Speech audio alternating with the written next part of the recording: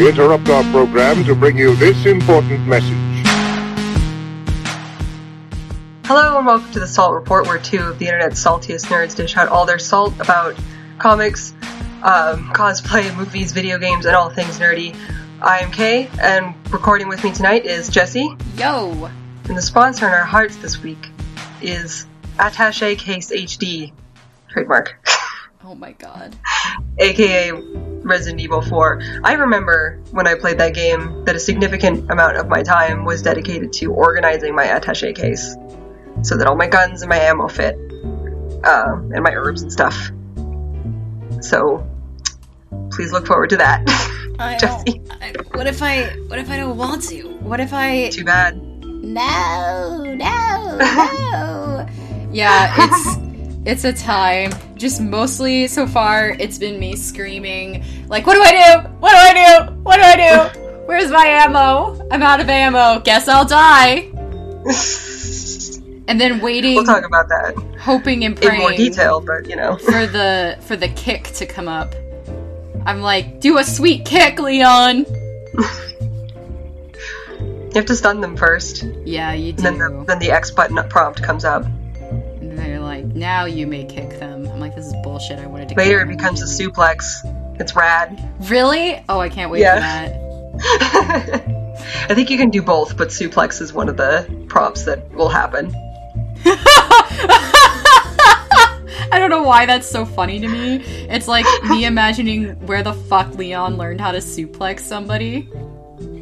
Yeah, he's like Kung Fu action hero in this game, and he was not like that in 2, that I remember. But... Video games. I mean, like I said, they had to buy back the rights to Leon, so it could have something to do with that, where they were just like, they don't actually know how to write Leon, because the guy who created Leon left at that point. No, man, it's character development. Oh, is that what that is? It's character development. Yeah, I guess.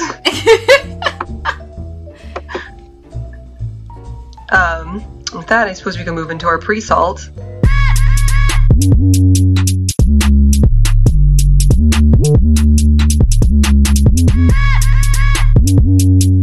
I didn't do a whole lot last week.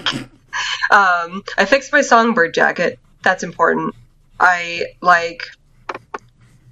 I got the zipper in. Like, I pulled out the old zipper, I got the new zipper in, I hand-sewed it back to the lining, with the lining a little bit further back, away from the zipper teeth this time. I got the coattails back on. One of the interesting things that I noticed this time around is, like, honestly, the second time I put the zipper in, it was super fucking crooked. Sewing zippers in is hard. Yeah. You know, so I kind of didn't do it quite right, and it was super crooked, but I was like, well, it doesn't really matter, because the super crooked part is covered up by the butt bow, so no one's going to be able to tell. Well, when I sewed it in this time, I actually did it fucking properly, and it was perfect and straight. So all of the stuff that I sewed on, like the snaps for the butt bow that I sewed on, are slightly crooked, because they were sewed on straight when the zipper was crooked. Oh boy. It's not noticeable when you actually put the bow on, though, so I didn't fix it. It's fine. It's fine. Nihon Matsuri is coming up, and I'm trying to consider whether or not I want to put this in the cosplay contest there. It's a pretty low-stakes cosplay contest. But there are, like, parts of this costume that are super fucked up. because I wasn't anticipating competing with it. But... You know, like I said, it's a low-stakes cosplay contest, so it might be fun to just go on there and do a couple poses and walk off, and, you know, why not? So I have a little bit of time to decide that, because Nihon Matsuri is in April, at the end of April. So hopefully this time it won't be so fucking hot. Oh my god, last year it was like 85 degrees, and it was like right at the beginning, like before summer began, so we weren't used to that kind of heat. It was a bad time. I believe I talked about that on the podcast. It was wild, but yeah, it's almost done. I started today super gluing the braided cords that go across the front of the jacket on. I didn't have time to do the last one, so there's one more to go. But then after that, I'm going to be finally done with this jacket. So excited for that. Oh my god. Finally. Other than that, I watched one of my stupid true crime documentaries that I talk about on here from time to time. This time I had to look up the title, Conversations with a Killer, the Ted Bundy Tapes. I was interested in watching this one because, for those of you who don't know, Ted Bundy, for a time, was in Utah and committed crimes while he was in Utah. So I wanted to hear about the Utah case specifically, and especially from his previous defense attorney that they interviewed for the show, Bruce Lubeck. So that's all I really wanted, and I got it. That's what I got. In like episode 2, they start talking about that. It was interesting to hear about that case, and I fell asleep during the last episode because I was really tired, so I don't remember. I remember them talking about him confessing like right before his execution. I think they were like theorizing like, oh, he just wanted to get off of death row with these confessions. And then I fell asleep, and the next thing I remember was waking up to a trailer for a different show on Netflix. So I'm not sure if I was just really tired or if that part of the documentary is just really boring. The rest of it's kind of interesting if you like true crime stuff, but if you don't, this isn't going to convert you. So this isn't the thing you would suggest to get people into true crime. I don't know if I would suggest anything to get people into true crime. If they were like, I don't like true crime, I'd be like, that's fair. That's sometimes people are fair. just not in, like, they don't really know what that genre is like, you know? So they just and to be completely fair, a lot of true crime stuff is super like gross and exploitative. Yep. Looking at you, Sword and Scale podcast. But if you want a good one, Criminal is a pretty well done true crime podcast that does not exclusively focus on murder and gore.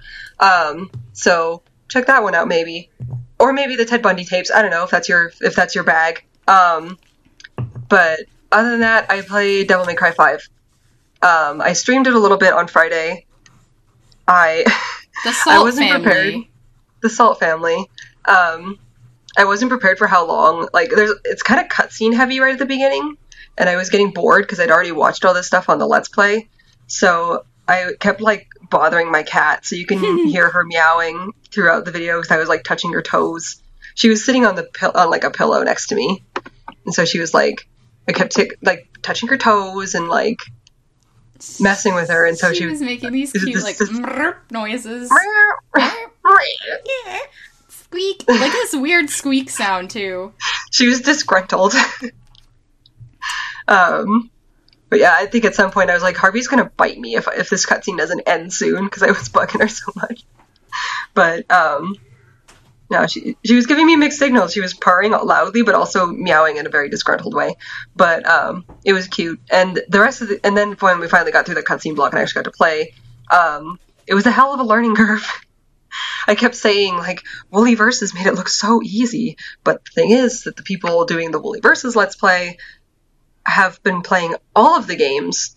Meanwhile, I haven't played Resident Evil. I haven't played Devil May Cry 1 in, like, 8 years. It's been 84 years.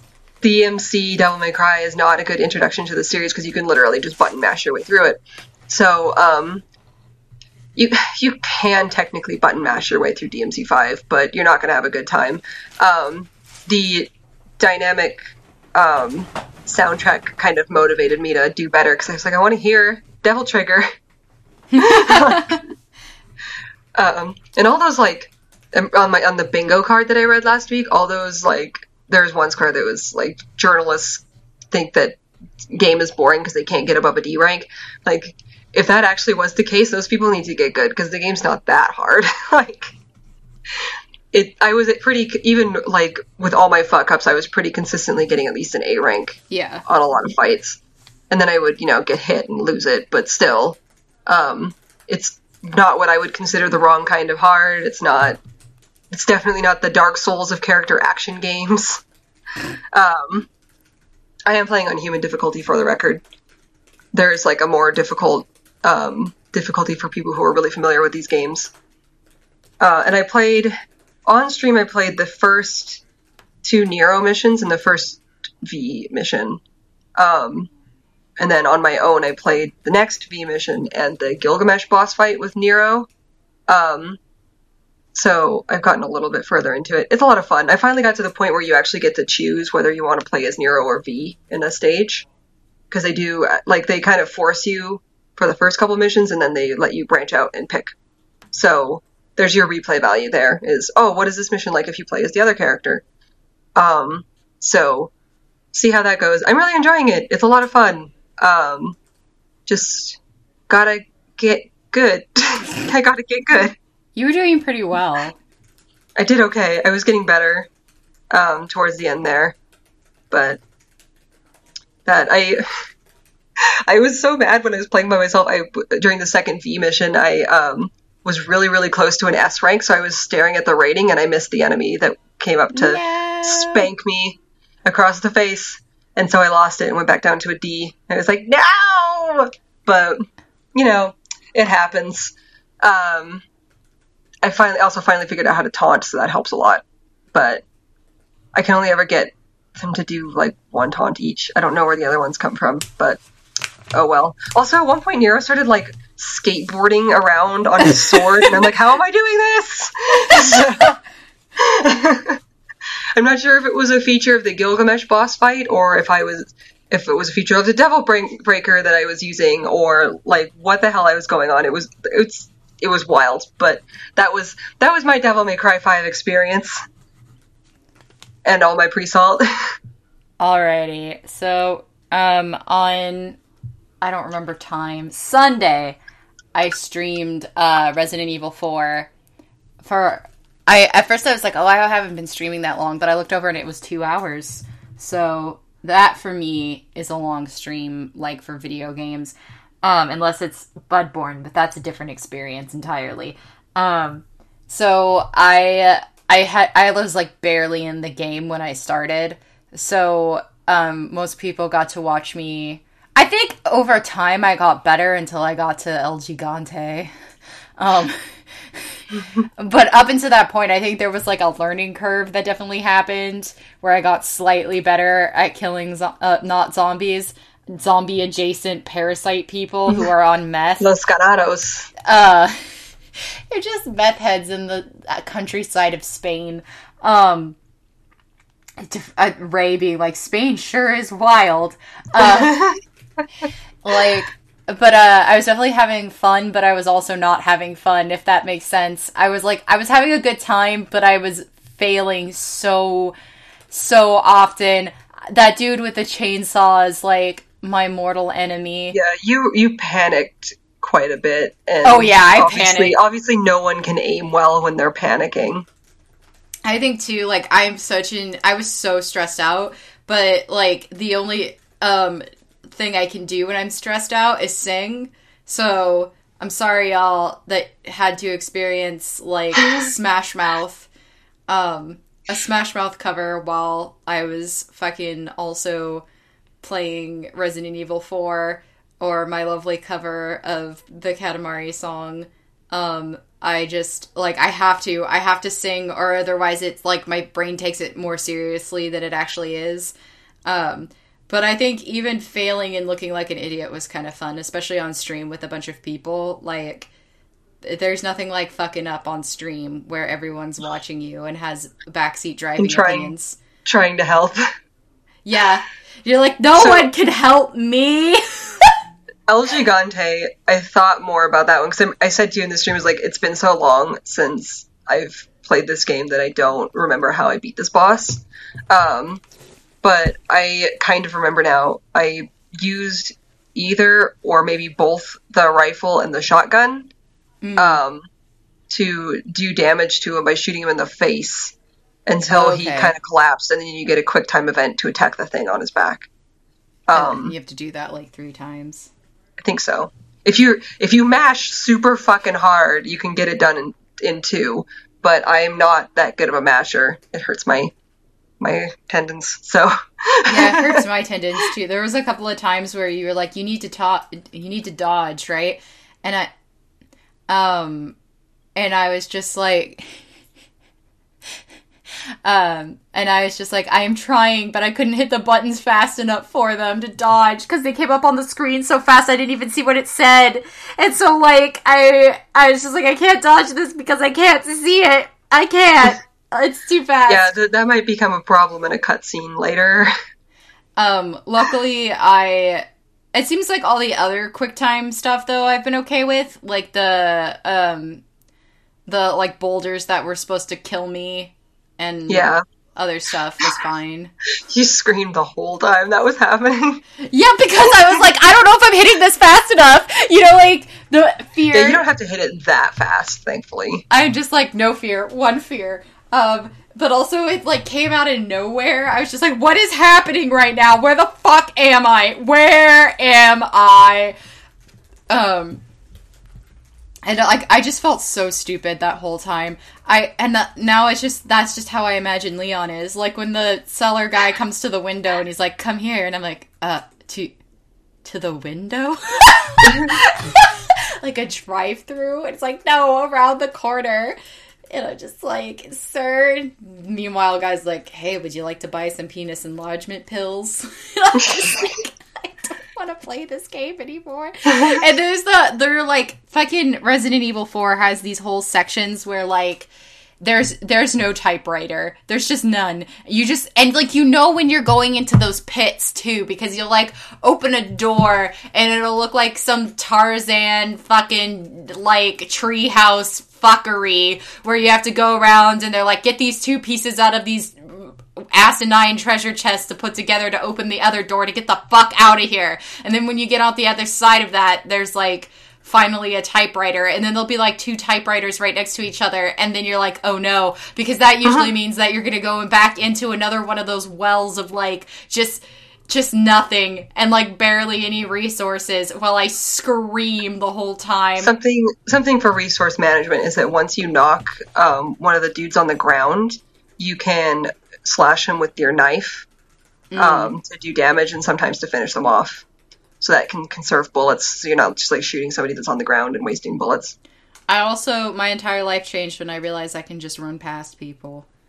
You can. Yeah, I just did. I was like, goodbye. Be like 5 dudes, like, trying to intimidate me, and I'm like, get wrecked, I'm leaving. Like, sometime you should watch a speed run of this game, because it's fucking crazy. I think it was Asalia who sent me this tweet that was like, imagine you're one of the monsters in Silent Hill ready to cause psychological terror to a person, and then you just see someone run and clip through a building while saying, hi, welcome to my speed run of Silent Hill.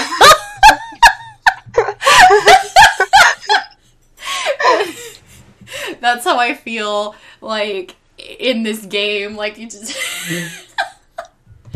No, I'm having fun. I think I had more fun playing with other people around, even though I felt like I was really embarrassing myself. I was having a good time. So, and thank you to everybody who came. And I really appreciate you putting up with my screaming. I like, when I scream, I legitimately probably got frightened. Like, there are times, because of the fixed camera, like, I'd turn around and then there'd just be a person there. I'm like, Jesus Christ on a bike! That was genuine fear. Because I'm not, like, scared of, like, the zombies per se, but I jump real easy. Like, I've been in class before in drawing, and somebody would be like, hey, can I borrow your tape? And I just scream. Jesus, the other day at work, I was, scrolling Twitter at my desk like I probably shouldn't. And, this video came up, and it was like, I follow this person that, like, makes what they call found footage horror art, where basically somebody will submit a photo to them, and they'll draw, like, a scary monster in it and create, like, a story about it. Oh yeah, I've seen them. Yeah, Trevor Henderson, I believe, is the Twitter name. But they retweeted something that seemed like an innocuous video at first, and I think the text on it was not in English. I don't remember what language it was, but I looked at it, and it was basically somebody flicking the lights on and off, and when the lights were off, there was a shadowy figure by the window, and when the lights went on, there it was gone. And on, like, the third time he flicked the lights off, the shadowy figure was right in his fucking face, and I jumped so high in my seat. It was very embarrassing. Nobody saw it, thankfully, but... Jesus God, yeah. Sometimes I get real freaked out when, like, I'm looking at a picture that looks too real, and I get that uncanny valley thing, and at first I won't notice what I'm supposed to be looking at, and then I see it in the picture, and then I jump. But I startle hella easy, so that's why it's, like, extra funny. But then my mom was like, why would you play video games that stress you out when you already have anxiety? And then last night, she, who also has anxiety, was watching this, like, show about a guy who rescues people in high-stress situations, and there was, like, a little girl stuck on the side of a mountain, and it's like, please help me, and, like, the music was super stressful, and I'm like, how could you watch this? Like, don't come for me.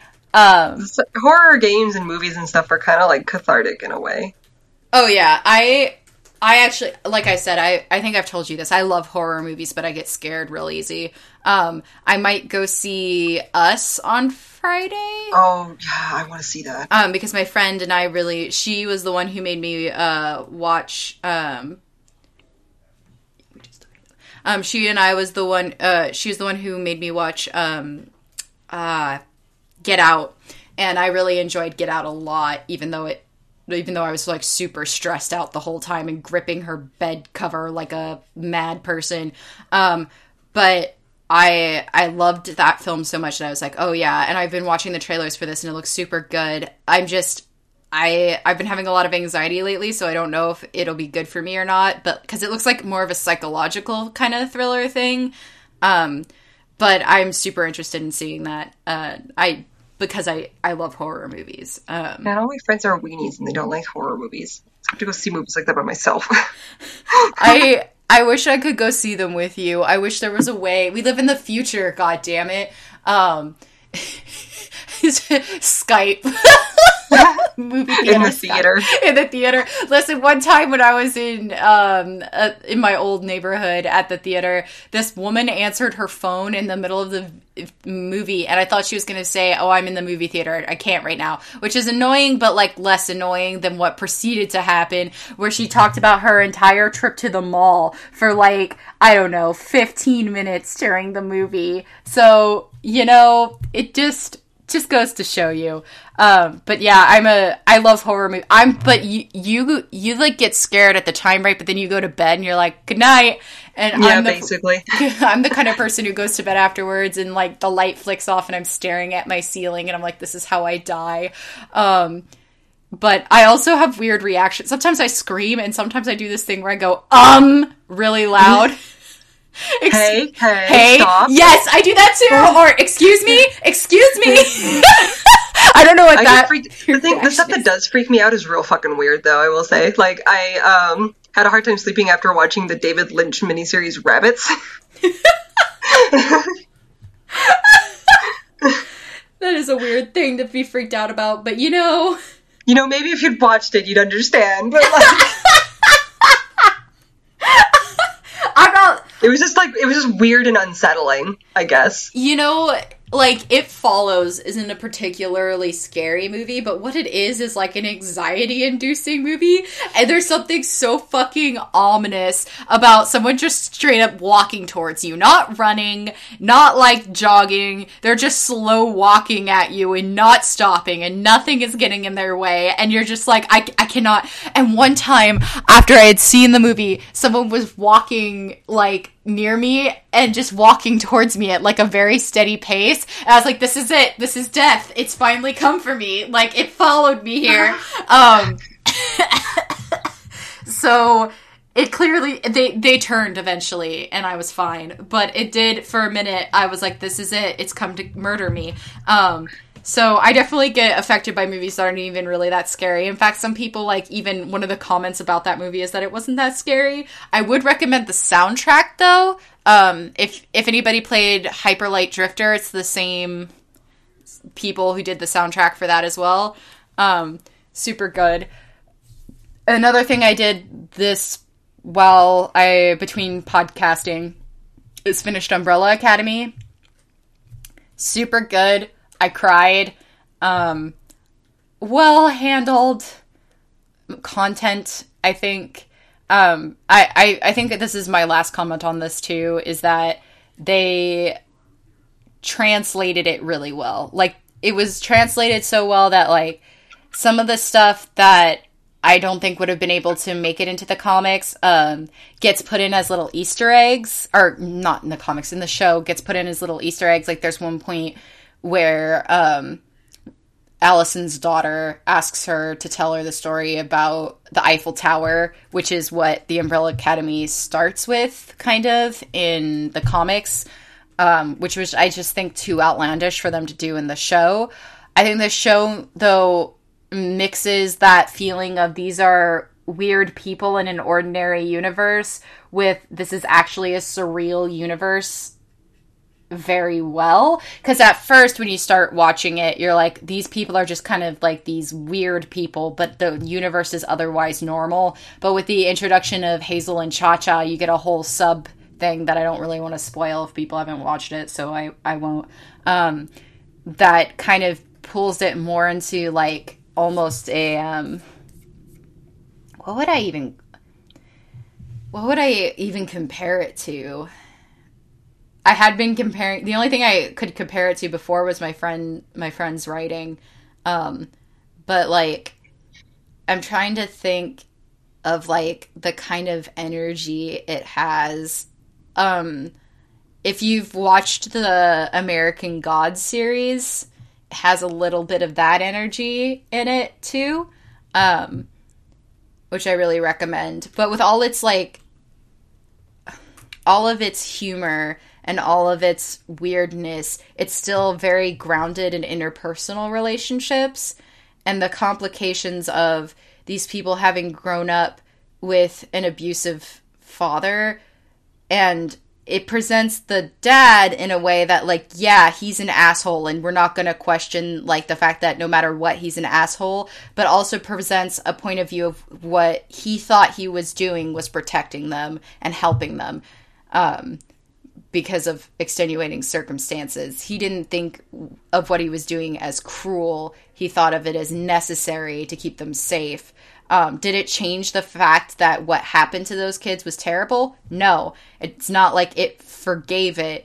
It just sort of gave a different perspective of it that's more, I think, realistic, you know? And I think in the long run will help the kids heal over time. And as well as, like, just the awkward relationship between these people who feel like perhaps they can't decide whether or not they're siblings or they're alienated from each other, which is really good as anyone. And if anyone has a weird alienated relationship with their sibling, this is kind of like got that same, they capture that feeling well of like, why are you deciding now that you want to be my big sister? Or why are you deciding now that you want to be my brother? And, like, whether or not it's fair to ask that from somebody, like, later in life if you weren't there when they were younger, but there were extenuating circumstances when they were younger. So it tackles that issue. And those issues are all very human issues, which I think is part of what keeps the show so fucking grounded, even in all of its ridiculousness.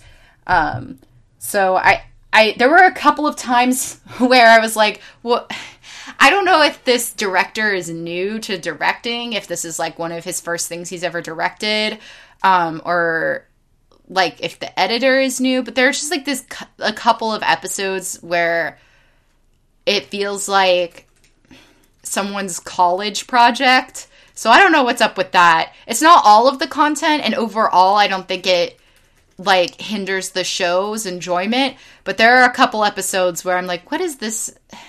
What are these choices? These are choices you made, but they feel kind of like some college art students like video project. So I mean, I think the show is taking risks as far as like how it's presenting itself, and I appreciate that. Another thing I really appreciate is how how they use Vanya's music and reflect her violin playing with the actions of her siblings and use it as kind of like a scene transition. I think it's really clever and really invokes like the feeling of panels in a comic without it being directly taken from panels in a comic. So I recommend it. It did make me kind of depressed, but I can't tell if that's because, like I said, I read Umbrella Academy during a really bad time in my life, and that it's just taken me somewhere, like those Uncrustables took Katya somewhere. But like I did feel some depression, so I will warn you with that. But otherwise, super good series. I don't know. I don't think I talked about this last episode because I think this happened over the weekend on Saturday. My friend and I went to a local con, and it was its first year, so it's a tiny baby con. Because someone I tabled next to at SAC Anime posted on Twitter that she was going to be there, and my friend also follows her. So we went to go see this baby con because it's like a local area convention, and we thought it would be cute. It was super cute. It was tiny. Like when I say tiny, I mean, you know, like a gym in high school where like the basketball court is on the inside. Yeah. It was like that because it was in a community center kind of building. And it was split in half where you had the artist alley and the vendors hall. And then in the back outside, because it was in the community center building, there was like stuff for kids to do, which was super duper cute. That kind of makes me think of, there's a local con that's mostly directed at teenagers here named ToshoCon that is in a library. And it's just one day. So probably kind of similar. Yeah.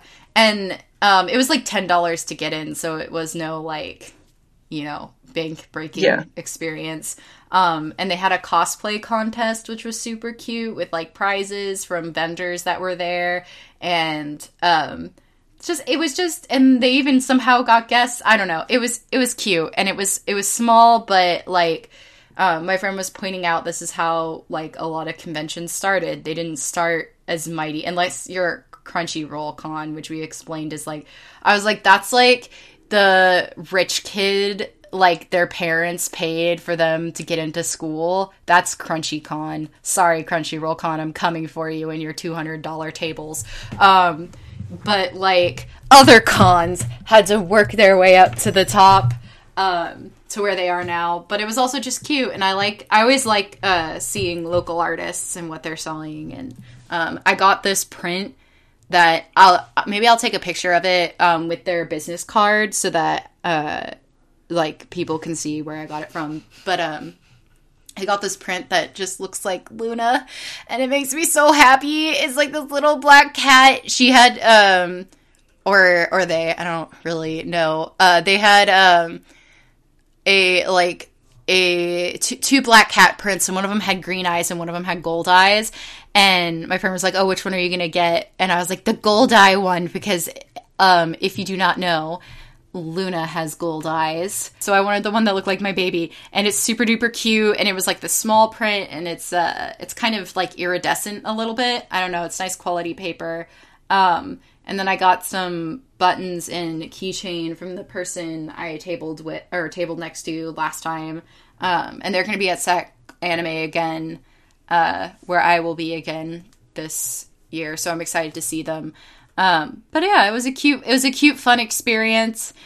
Like, there were a bunch of teenagers there. They were so cute. And like, I don't know. It was like a nice summer day too. I think I posted my outfit from that day, my vacation goth outfit.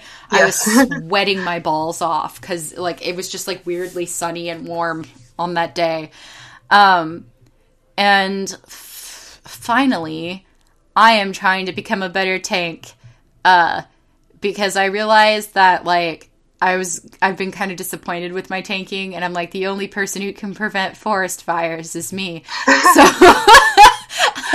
I was looking up how to become a better tank. Shout out to Joan for giving me a helpful sheet, because I had to fucking rifle through, like, all of these forum threads, and it was a wild time of, like advice that disagreed with other advice, like contradictory advice, and, like, then everybody was like, blame healers, and I was like, I'm leaving this Chili's. I don't think this is what I'm looking for. As a healer as well, when I was trying to learn how to heal better, that people would give contradictory advice. So it's definitely not exclusive to tanks, but like the Reddit, the Final Fantasy XIV Reddit will frequently just devolve into arguments about when the correct time to cast regen or Medica 2 is, and it's just like, why you like this? You know what the most controversial issue that I've found so far? Tank stance. Holy God. Oh, man. People get so mad about tank stance. They're like... There's the camp of you should never, ever drop tank stance, ever, versus no one should ever use tank stance on trash mobs, versus you should use tank stance to gain aggro and then drop it for trash mobs. It's just like... Oh my God. Yeah, that's it. You perfectly summarized it. And I was just like, I don't know when to use tank stance. You don't get tank stance until level 30 anyway. Yeah.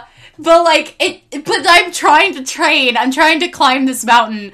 I also realized, well, I think that, this is something I want to continue to do. I want to continue my Final Fantasy life.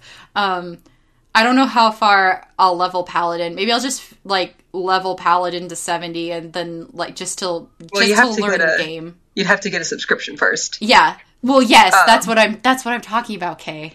But what I'm saying is, once I have a subscription and pay for the game, that's where this is going. Like, at that point, I'll finish learning the game through Paladin, but I really do not care for Paladin that much. I think mostly I'm going to be 100% honest with you, it's that I just don't like the outfits. That's it. That's welcome to this Chili's. Glamour is endgame. Oh, yeah. You get at level 50 is pretty good. I just don't like the aesthetic of Paladin. Like, that's And, you know, like, while you're on the free trial, there's no reason why you can't play other classes and see if you can find one that you really, really enjoy. I didn't even know I could do that on the free trial. Oh, of course. You can level every class in A Realm Reborn to level 35. Oh my God. What have I been doing?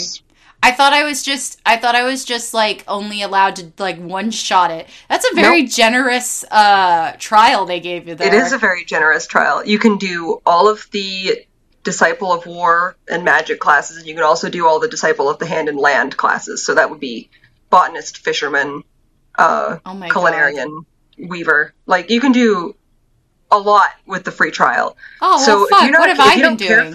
If you don't care for Paladin, try Warrior, or try Pugilist, or try Conjurer, or whatever. Just try it. Why not? Oh my God. To lose. Thank God, because I was just like, I was getting to the point where I was looking at all of the, like, end game. They were like, this is the set that's, like, this is a good set, this is a good set, and, like, honestly, this is a stupid reason not to like a class, but, like, I was like, God, this is so preppy. This is the jock prep of, like, tanking right here, and I'm not about that life. Yeah, people are probably gonna be like, Jesse, this is a stupid reason. I'm like, no, because I came here to be cute. Glamour is endgame in Final Fantasy. Like, if you get, like, say you decide to do Weaver and you get, like, real good at it, you can make a lot of money off of people that want nice glamours for their characters. Like, millions of gil. So this is a time. I've learned so much just right now sitting here in this chair. I'm having a great time. Thank you. Well, this is good news because I'm tired of looking like a prep as I will say that none of the starting gear is good. Like, yeah, I just don't care for, like, end game prep. Does that make sense? Yeah. Like, I don't like that I'm barreling towards, like, Letterman jock of tanking. I have decided that I really enjoy the Dark Knight, not the Dark Knight, the Dragoon aesthetic. so I'm with you there. The level 70 gear for Dragoon is actually pretty fucking sweet. So there you go. And the healer stuff's cute too, so I've been enjoying that as well. I really like the whenever I see the like Astrologian sets going around, I'm like, these are so cute. Female Astrologians specifically won the Glamour Olympics. The level 50 set is like a big ball gown with a bunch of stars on it, and like the level I think 70 set is like a really nice dress as well with a belly shirt, and it's just really cute, and the astrolabes are all really cool. I think that might be the next class that I level up is the Astrologian, but I'm worried I'm not going to like it because I don't like Scholar, but we'll see. Well, yeah, because you've been having a hell time with Scholar. I don't like Scholar. And that's fair. So, yeah, I've just learned something here. Gonna have a better time. And try some stuff. So, I remember, like, if you decide to try out a DPS class, since I have a healer and a tank leveled up, you can still take advantage of the fast queues. So, as long as you're playing with me. If you decide to play with randoms, then I can wait in the DPS line that makes, like, all the DPS. That fucking meme where it's, like, the tank and the healer are those two giant, really upset dudes, and then, like, DPS is that really excited small dude. Yeah. DPS has been waiting 45 minutes. Yeah, they're just excited to be here. So I think that's all my pre-salt for this week. All right. Moving into the salts.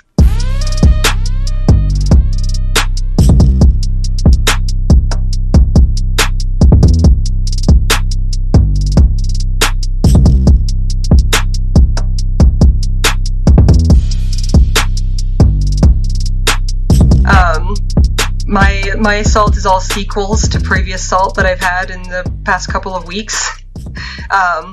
The first of which is Zipper Drama 2, The Zippening. So, as I talked about, my zipper got all fucked up on my Songbird jacket. And so I took all the time to rip it out and sewed in the new zipper. When I sewed in the new zipper, initially I couldn't get the ends together. And I was really freaking out. And I don't know, I kind of like got the old zipper and put the ends together to kind of be like, no, it's not like my fault. I'm not like putting it together wrong or anything. It's just stuck for some reason. And then that was when I found out that zipper still works. Oh boy. It zipped all the way up. Oh boy. Oh. I'm upsetty. It's upsetty spaghetti, if you will. Like, I spent all that time and like $20 extra getting this new zipper, and I didn't have to. And I don't know what it was. I really could not zip the zipper past those fucked up teeth when it was on the jacket. Like, they're all bent. But for some reason, when it was off the jacket, it was like, yeah, no problem, bro. Cheers, I'll drink to that. And I'm like, why? Kaz's voice. Were we put on this earth just to suffer? Why are we here? Just to suffer? I feel the zipper pain. So I guess I'll keep it, because I can probably use it for something sometime in the future. But like, what the fuck, dudes? I shouldn't laugh at this, at your pain, but also that's why I'm here. Yeah. That's why we're here, so people can laugh at our pain. And then Superglue Hellscape 2 Electric Boogaloo. I'm flying through this because I don't have much to talk about. But I made the braided cords that go across the front of the jacket, and those are they're just braided, and I hot glued the ends to hold them together and also to keep the cord from unraveling. So I had to cover that ugliness up. And I also needed a way to, like, gracefully attach it to the pins on the front of the jacket. So I'm like, okay. So I got some gold bias tape that I'd gotten to decorate the front of the jacket. And I kind of, like, made a loop, and I wrapped another piece around to kind of cover up the hot glue. And then I forced the loop into the pin, and then I put the, like, not the pin, like, the brooch, and then I put the brooch pin into the hole and kind of super glued everything in that sequence. I have so much fucking super glue stuck to my hands. And the weird part about this is that the faux leather gold bias tape is, like, whenever I touch it, when there's super glue on my hand, I will sometimes pry off a little bit of the gold that's on the outside. And so I have, I look like some kind of weird fucked up fish right now. Like, I've got all these scales, these, like, silvery goldish scales on my fingertips that I'm peeling off. And I have to peel them off. Like, it's a compulsion. It's like, I can't stop myself. I was chewing on my fingertips earlier to get the super glue off, which is definitely bad for you, but I didn't even realize I was doing it until, my hand was already in my mouth. And, I hate super glue. When will I be free of this hell? I have one more to go. And then I'll probably find something else to super glue, I'm sure. Suffer because of it. Yes, for sure. Oh, I didn't talk about this because I forgot about it, but I also, just, while I was doing something else, I worked a little bit on the, Fool's Idols spell book.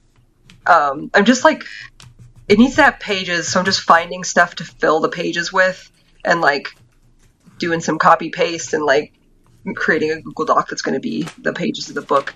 But it's coming along, I guess. So there's that, but it's going to take fucking forever and be a giant pain in the ass. So that's another thing to be salty about. But yeah, someday soon, maybe I'll have a new costume to work on.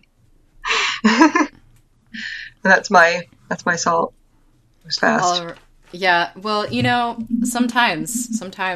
I don't have a lot of salt this week. Except for, we're going to talk about Patreon real quick. And let's use Patreon as a case study for, a larger anger I have about capitalism. And, take a fucking shot every time Jesse says capitalism. This podcast does not condone the use of alcohol or cigarettes. just so we're clear. But, you could take a shot of water. So, here's the thing. Patreon, also I accidentally summoned them. That's the fucking funniest part of this whole discussion, is when it happened to me once before my account was private. I summoned CenturyLink by complaining about CenturyLink. Yeah, they found me. Shit. So it's just kind of, I'm pulling up the plans here. So the thing about Patreon is that before I rip it apart, I should probably talk about the fact that I do like having it. It is a thing I enjoy having. It was a good idea. It was originally conceived by an artist who no longer is in charge of it, though. And that much is fucking obvious. And I appreciate its existence. It's brought me happiness up until this point. It will continue to bring me happiness theoretically until it, eventually has a fucking breakdown and no longer, essentially they've created a solution that's not sustainable. It's probably to keep all of us from jumping ship, but also there's no alternative for us to really jump ship to currently, so I don't really know where they think we're gonna go, and this would be a hard thing to kind of really create on your own, so I'm just going to put that out there first. But essentially Patreon, here's a peek into the future of Patreon. So they've created 3 tiers essentially. So you have Patreon Lite. This plan is for future creators who want a simple option to launch a membership without tiers and benefits that they can get up and running within minutes. This plan has no tiers, just a creator page with become a Patreon button that allows patrons to enter any amount of money they wish. This is basically a Ko-fi. Yeah. Not to be that person, but it's essentially a Ko-fi. So there you go. And then there's Patreon Pro, which is basically what I have now. It's basically what anybody who has what they're calling a legacy account currently has. And all creators on Patreon before these plans launch automatically get this plan at their current pricing, which is 5%. And though Folding Ideas pointed out that in order for them to try and maintain this, it would require them to like run on 2 separate servers, which is not maintainable in the long run. So it's probably like a big red flag of this isn't going to like actually be a continuous thing. There'll probably be an update down the line where legacy creators are given some other, like, here, have an avocado peasant, and, like, this other thing is taken away from them. And then there's Patreon Premium, which is fucking the stupidest shit I've ever fucking heard in my life. By the way, Patreon Pro, if you were not a legacy, like, in on the ground floor member, who's basically anyone who has an account now, that account is going to be 8% instead of 5%. Then you have Patreon Premium. This plan is for established creative businesses with a large following who need advanced features and a higher level of service. Premium will have limited availability at launch. If you're interested in Premium, you can sign up for notifications when it launches. And like the thing they gave you was like, so currently Lite will be at 5%, Pro will be at 8%, and Premium will be at 12% of the income you earn on Patreon. $300 month minimum fee, volume discounts available, plus payment processing, everything in Pro, a dedicated partner manager, merch for membership. If you want to sell a t-shirt, you can pay a ridiculous amount more for your fucking account, and team accounts. And then they get some stupid thing like Pro gets creator-led workshops. Nobody fucking wanted that. Not a single goddamn person wanted that. So, you know, one of the biggest things, when we knew this was coming, there was a panic earlier.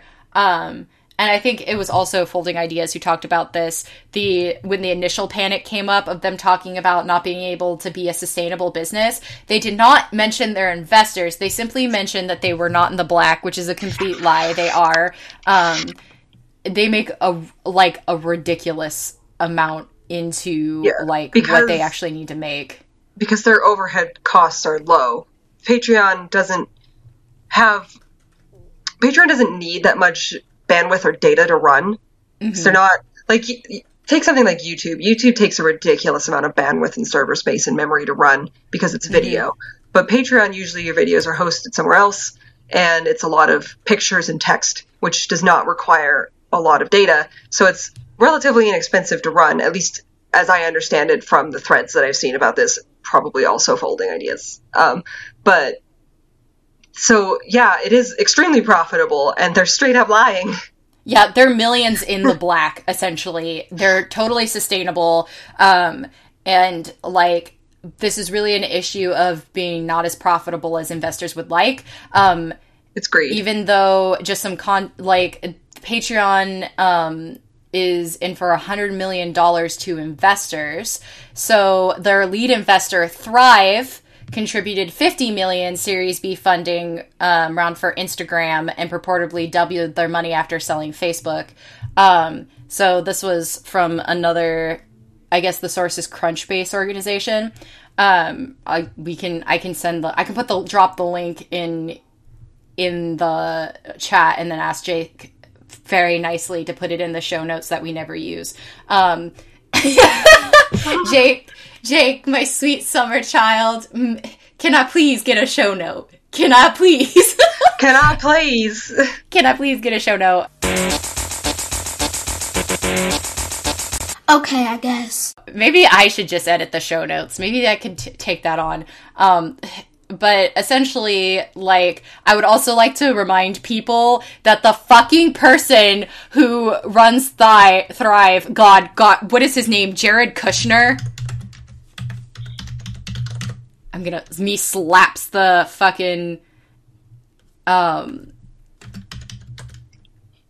is he the brother of, No, okay, so Joshua Kushner is an American businessman investor. He's the founder, managing partner of the investment firm Thrive Capital, co-founder of Oscar Health, the son of the real estate agent Charles Kushner, his brother Jared Kushner, the son-in-law and senior advisor of the U.S. President Donald Trump. Congratulations. It's 8 degrees of Kevin Bacon with Donald Trump. I'm having like a fucking meltdown. So essentially capitalism is awful and ruins every fucking thing. But I just, like, I'm upset about this. It's not, you know, that surprised but not, or disappointed but not surprised. Like, I expected nothing, but still I'm disappointed. Yeah. I don't know what an alternative would be. Currently, there isn't one. A lot of people who are super worried are not safe for work content providers, especially after what happened to Tumblr, and that being an investor issue more than anything, because people not wanting to sponsor ads on a website that basically had not safe for work content. But you know who those people include? Me, because while I'm not posting lewds online for money, which there's nothing wrong with that, that's a thing you do for money, and like sexy cosplayers, do your thing. I don't do that, but I am posting lewd art online for money. And like when people are like, well, just post something else, but here's the issue with that. I like turned around in my seat. You can't see me. I already have to be fucking everywhere I can possibly be at once on the internet to expose my whole ass so that people can see that I exist and see my art. So I have to produce art that is seen by everyone. However, you can only get people to pay for exclusive content if it is exclusive. So then I have to make extra side content that's not the content that I'm already making. And a really easy way to do that is to make not safe for work art, because I can't really necessarily post that everywhere anyway. And like, it's a night, like, listen, we're all horny. And so it's... Yeah, people always want to say, oh, sex sells until something like this happens. Yeah. And then they all turn into prudes. Yeah, and I'm like, I'm sorry, if some naked lady can sell me perfume, I can fucking sell, like, lewd drawings on fucking, I could sell my drawings of French ladies on fucking Patreon for money. Jesus Christ. So it's just frustrating because, like, it feels like I'm trying to create these places for me to make money, and y'all are trying real hard to support me. And then capitalism swoops in and says, but we could make more money. Like, we're already making money, but we could make, like, more money. Like, could you, like, you know, money's good, but you know what's better than, like, money? Bro, more money. Bro. Yeah, so, I don't know. I'm frustrated. I told Kay that I didn't have any salt this week, so that, like, we pushed the recording time back so that I could find salt. And Patreon must have heard me and was like, hold my beer. I've got something. So that's what I'm salty about. And they're like, their fucking playful Twitter persona cannot persuade me to... Yeah, you have to be careful when you're talking about Patreon because it's like Beetlejuice, and that if you say Patreon 3 times, he appears. Yeah. No, it was so funny. I just summoned them onto Jeremy's... I'm sorry, Jeremy, I didn't mean to summon them onto your thread. But Jeremy did stand up. Jeremy took them to task for it, so... Yeah. So I appreciate it. He's our dad, but not our daddy. Thank you. But yeah, it was just a disappointing adventure, a disappointing foray this week. And I think with that is currently my salt. Okay, let's move into imported salt.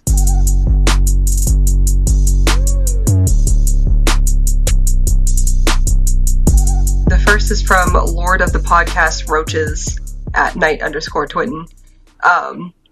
Real fucking serious salt here. I cannot comprehend the tragedy in Christchurch. 4chan and all that bullshit led to this insanity. I was scrolling through the news on my break and ended up seeing some of the footage thanks to Twitter's autoplay feature, which is, incidentally, entirely fucking bullshit and unnecessary, and why does autoplay exist? Agreed. Apparently the perpetrator was Aussie too, which makes sense to be honest. Our right-wing politicians have been stoking Islamophobic sentiment for years when trying to win votes, and our media, most of which is owned by Rupert Murdoch, I swear I can speak, has done nothing but magnify and validate this utter bullshit. I'm ashamed to be Australian. I'm heartbroken for the people of New Zealand. And top of all, there's this motherfucker. And they sent a tweet by Fraser Anning that I did not transcribe here. It's something Islamophobic, and that's all you need to know. Fraser Anning is a literal neo-Nazi who courted enough rural conservative votes to win a seat in Queensland, and this is his fucking response to the tragedy. He is constantly doing shit like this, trying to poke a hornet's nest of reactionary right-wingers into action, and I guess today his effort paid off. He's a horrifically stone-hearted, sweat-licked, rotten corpse of a troglodyte dragging his shambling personage through our parliament, polluting the public discourse, and reminding us all that there's a whole crop of sheep-minded, shit-for-brains assholes out there that are more than ready to go out and try and destroy anyone who doesn't look, sound, or think like them. I wish I lived in Queensland so I could help set up camp in front of his office and spend the rest of my days dragging my nails down a chalkboard into a conveniently placed megaphone. I really don't know how to process this kind of rank evil properly, and so I've done my best to be creative instead of just repeatedly yelling, I don't really want to say that, I'm sorry, into your DMs. I'm sure that wouldn't be any good assault for you guys. I know this kind of thing happens more in the US, and it's heartbreaking for me when it happens there too, but the closeness of this event and my country's complicity in it is really fucked up, and yeah, I'll stop yelling and go listen to episode 87, because I'm sure listening to y'all talking about DMC will make me feel better. The feeling of your country's complicity in a tragedy is definitely something I can relate to as someone who lives in America, so I'm with you on that. I think Kay and I was sort of talking about this before the podcast, how at least New Zealand's reaction to it, amongst there being, like, bad reactions, the other reactions are immediate, like, move for, was it removal of automatic weapons? I believe it was assault rifles. Assault rifles. And, like, that's incredibly proactive, even if it seems, like, backwards and not particularly high motivation. Kay and I were joking is not really the word I would use for this, but commenting that in America, that would be, the reaction to it would be, thoughts and prayers for the people of Christchurch, sorry about that, and, like, then nobody would talk about it, because it's always, like, the reaction here is never a move for gun control or a serious conversation about Islamophobia. It's like the cyclical dark rain of the words thoughts and prayers, which should be fucking like peace-inducing words, but instead bring nothing but like apocalyptic rage upon my very person, because that seems to be our band-aid solution to when these tragedies occur in the United States. But it's been heartbreaking to see this kind of behavior in other countries too, because like, but also, I don't know, something that's like a little bit eye-opening, because we can get caught up in our own battle against neo-fascism in America, and our own political issues and our current political climate, that it becomes hard for us to see that, oh, also this is a world issue that's currently happening too, which is extremely unfortunate. But the anger at the complicity of like this country, of your country that you're feeling right now, like Kay said, is incredibly relatable. Because there's a lot that this country, and not speaking about America, will tolerate. And it feels like banging your head against a fucking wall when people are like, but we need to listen to both sides of the argument. And when one side is coming from fucking, like, pure racist, hate-fueled, Islamophobic, sexist, homophobic garbage that is threatening the lives of human beings, and the other side is, please don't fucking kill us. Like, there aren't valid points on both sides in that case. It's just, don't fucking kill people. You know what I'm saying? And the most egregious legislation in America is some of the most seemingly benign. And it's important to, I think, be careful, like, it's not even just, when stuff like this happens, it's really easy to be like, well, those are the few, like, far right people who are crazy, and it would never, like, no, not everybody is like this. But you're right. Sure, in that, but it doesn't matter because a lot of people are like this. Yes, and not only is it that a lot of people are like this, but a lot of people will just tolerate it in hopes of, like, not stirring up aggressiveness or change or their fear of other radical leftists or whatever they're afraid of. Centrists will be like, well, these are the few, not the many, but those are the many that allow this legislation to go through. Those are the many who let these people be voted into office. These are the people who are like, it's not worth voting, so I don't vote. So these, like, fucking assholes enter our political, like, system. It's important to always be aware and vigilant, not only of far right extremists, but also of, like, everyday people, your neighbors, people who are just, like, giving up. It's why I get so crazy when voting time comes around and I'm, like, yelling vote every single week until it's time to vote. People who are not from America are probably like, Jesse, you need to calm down. No, I will not calm down. I will absolutely not calm down. You Get can't off make your me do lazy ass anything. vote. Yeah, I will. Like, if you can vote, you better be fucking voting, or I'm gonna find you. Hangs up payphone. You just get a call from me, and that's all it says. You better vote, or I'll find you. No further threat. That's it. I'll just find you. But yeah, I just. It's not something I mentioned in the salt, mostly because I'm afraid that I'm just adding to this kind of oppressive atmosphere of, like, people talking about this tragedy and people are currently trying to heal. But I definitely think this is something that does need to be talked about. And I'm glad that you sent in this imported salt, even though it is a very frustrating time right now. I'm also really sorry that you saw some of the footage like that. I never saw it myself, thankfully. I think by that point, people were yanking it down. But the fact that it was out there at all is pretty fucked up. And autoplay is pretty fucked up. Like, it doesn't really matter what the video is. You should be allowed to choose whether or not you actually want to watch it. And it shouldn't just play automatically. So, and as a lot of people who I were following at who I'm following at the time, and continue to follow now, they were saying, you know, I know your gut instinct is to share this with your Islamic friends and be like, isn't this fucked up? And they were like, don't do that. Pro tip. Don't do that. Yeah, that's adding to a lot of people's trauma currently. So just think about that when you, especially the access we have to videos of violence at this caliber now.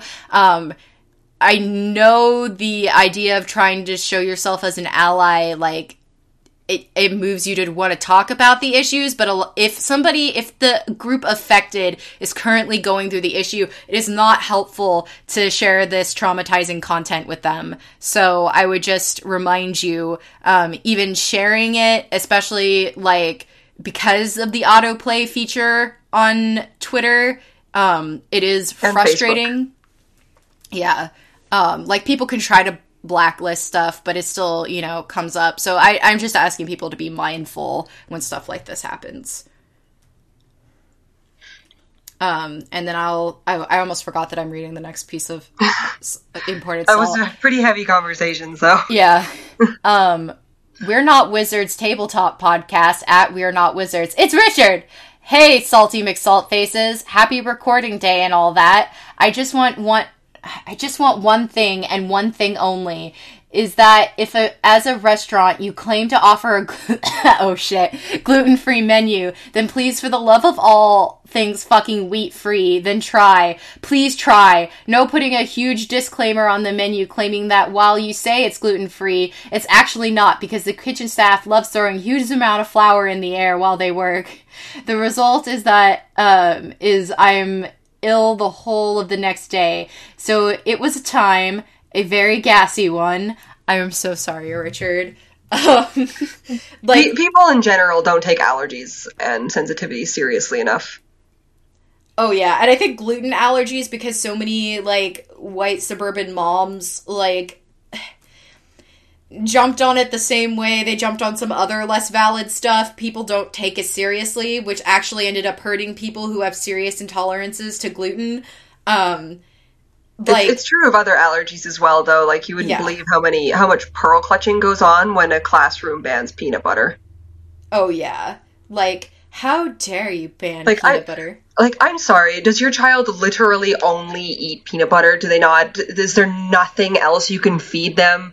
Even just, like, plain fucking bread? Like, and some fruit or something? Like, you can't substitute the peanut butter with literally anything else.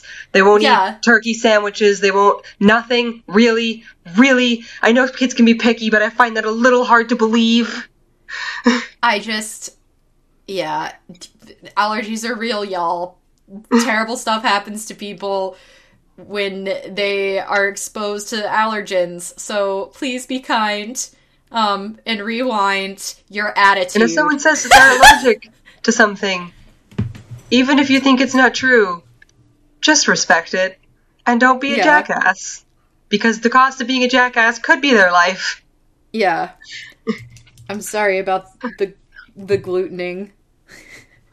He messaged me just, like, out of nowhere, and the only thing he said was, "I've been glutened." Oh no! Yeah, unfortunate. Also, it's always funny to me, like, when, like, as a restaurant, if you're gonna straight up be like, "Hey, this is gluten-free," just don't fucking lie to people. Like, what the hell? Yeah, what the hell? It's also, like, probably a problem that people don't understand the whole contact allergy thing. Yeah. So, like, contamination and whatnot. But anyway, the next one comes from Yo Adrian at Raynor1337. The only salt I got is that being sick sucks, but at least I'm still alive. But being sick back to back was horrible. Other than that, thanks to Devil Trigger, I really want to play DMC5, but I told myself that I need to play the other games first. Not really, but I didn't. Yeah, you absolutely don't. Fun fact, Lady's face model is the same actress that face modeled for Crow Altius for Kingsglaive. Oh, that's why she looked familiar. Okay. Well, there you go. I was like, I wonder who that actress is, because she looks kind of familiar. You really don't need to play the other DMC games to... I didn't. Yeah, like, honestly, if you want me to, I will link you a very helpful what the fuck happened in the DMC games, because there's a couple of things you'll want to know so that the end makes sense, but, like, otherwise you don't really need to know that much, because there's, like, new characters, and mostly you're slapping stuff, and stuff's exploding, and rock and roll is playing, and that's everything you ever wanted. Probably the most helpful game to play would be 4. Yeah. But because Nero shows up in 4, and they explain other characters in 4, so otherwise, like, you don't really need to know what the hell is going on. You can just watch a Let's Play. Like I did. Nico's new. Nico, the best character. Me getting close to the mic. Every scene that Nico's in is a delight. I forgot to talk about this in my pre-salt, but I love her so much. My wife. There's a great scene after the Gilgamesh fight where Nero's, like, standing outside the van, and she's like, "Get in, wait, grab that," and he doesn't know what she's pointing at, so he reaches for a can. She's like, "No, the other one." So he, like, scoots over and reaches for something else. She's like, "No, next to that." He's like, "Nico, please." Oh my god. I love her. She's wonderful. She's probably the best addition to this game. She's probably the best character in the fucking game, to be honest. Every time she shows up, I'm like, thank God. On the stream, I was like, Nico is a primordial being, and she's not bound by the laws of this universe. And that's why she can drive her car through roofs and stuff. I also like to think that she works with Nero, but I also like to think, because it seems like she also lives with Nero and Kyrie, like, just, yeah. I like to think that she just showed up one day and never left, and And Mira's like, well, this isn't the weirdest thing that's ever happened to me, so... Yeah, to be fair. And he's probably, like, he's just like, Kyrie, she's like, we can't throw her out. We're not bad people. I love this. I mean, he does, like, it seemed like the kind of person who would invite other people into his house, so Nico was probably like, me too, I guess. But yeah. Kyrie, aka Lady not appearing in this game, at least so far. Her voice does. Her voice does for like half a second. Last piece of imported salt for today is from Trey Buchanan at Trey Buke. Hail and well met. I just finished the season of Terrace House, and it gave me so many feels. The Japanese really know how to tug at your heartstrings. Now I have to make it to May before the new season comes out. I have not watched Terrace House. I have no idea what this is. It's my understanding that it is a Big Brother-esque reality TV show. That's not really an accurate description because Big Brother's kind of absurd, but like it's like a not quite reality TV show the way you would get with like The Hills or whatever here. Oh, I get it. It's like it's a 4 series of one theatrical. There's a theatrical film too. Yeah, 6 strangers, 3 men and 3 women from different walks of life who live under the same roof, getting to know and date each other. That's a wild time. I don't know how y'all people watch this kind of stuff. Yeah, I haven't watched it either, but I remember listening to a different podcast where they talked about it, so that's how I know anything about it. They talked about one episode that sounded pretty funny, where I guess in one of the seasons, one of the guys is like, I can't remember what they said, like Pakistani Japanese or something. And he'd lived in America, but he speaks fluent Japanese. And, but he doesn't write it very well, so he like wrote a note for them in English on the board, and they're all just like, what the fuck does this say? Essentially. That's interesting. Yeah, I never even heard of this. I did not watch the series myself, so if I got any of those details wrong, I'm sorry. But yeah, I to reality TV shows, and I have never gotten along, except for there was a short amount of time in my life when I watched Flavor of Love, and RuPaul. Oh yeah, I've watched RuPaul's counts. Drag Race. I've also watched oh god, Tila Tequila's A Shot at Love. I think I watched that one too. I don't know why I somehow ended up watching all the love shows. My sister and my mom were like way into that into a lot of reality TV series for a while. Like that was their mother-daughter bonding. So I have exposure to a lot of them, like Teen Mom and whatnot. So God, it just gives me secondhand embarrassment really bad. Does that make sense? Yes. Like, I just get secondhand embarrassment so bad from reality TV shows, because it seems like they're always doing some embarrassing ass shit. I'm like, please. There's a really funny one recently. I think it was The Bachelor. That's what it was. And their whole, like, I just saw this on Facebook, but their whole shtick was that The Bachelor was a virgin because, like, whoa, dream big. They're running out of ideas here. And so one of the women came on dressed in a sloth costume, and she's just like, so I heard you like to take things slow. And like, oh my god. And then instead of socializing with the other women afterwards, she just like climbed up a tree. Oh my god. Wait, and he cut her because he doesn't deserve her. And like, I have peripheral knowledge of some reality shows because of the internet. But that wild Bachelor episode where the girl faked an Australian accent because she thought it would make her more interesting and that people like accents. And I'm like, what are you gonna do? Fake it for the rest of your life? Like, what the fuck was the plan here? Yeah, what was your angle? What were you gonna do? Like, I don't fucking know. Also, I don't even think I could do an Australian accent, first of all. I definitely couldn't. Yeah, and then she's just like, I was like, what the actual fuck? Yeah. There have been multiple occasions where contestants on The Bachelor have fallen in love with each other instead of whatever schmuck they were trying to date, which is always fun. That's always a mood. Because who wants to date anybody that they're supposed to date? Who wants to fall in love with someone they're supposed to fall in love with when you can fall in love with Joe Schmo? But also it seems like all the, like, Bachelor contestants are always just, like, the same guy. Yeah. Yeah. Like, honestly, it could have been the same guy this whole time and I just wouldn't have noticed. Like, they honestly... I wonder if that's ever happened, if they've ever had a guy come back to The Bachelor because it didn't work out. I mean, all the time it doesn't work out. They'll be like, these Yeah, people but has anybody come back to The Bachelor for a second round? Oh, that... I have no idea. My sum total knowledge of The Bachelor begins and ends with random videos I've seen online. Fair. This has been a tangent. Yeah, sorry everyone. You mentioned reality television, and then we were like, is reality television? Is reality television is real? Inquiring minds want to know. Well, with that, that's our show this week. Yeah. Where can we find you on the internet?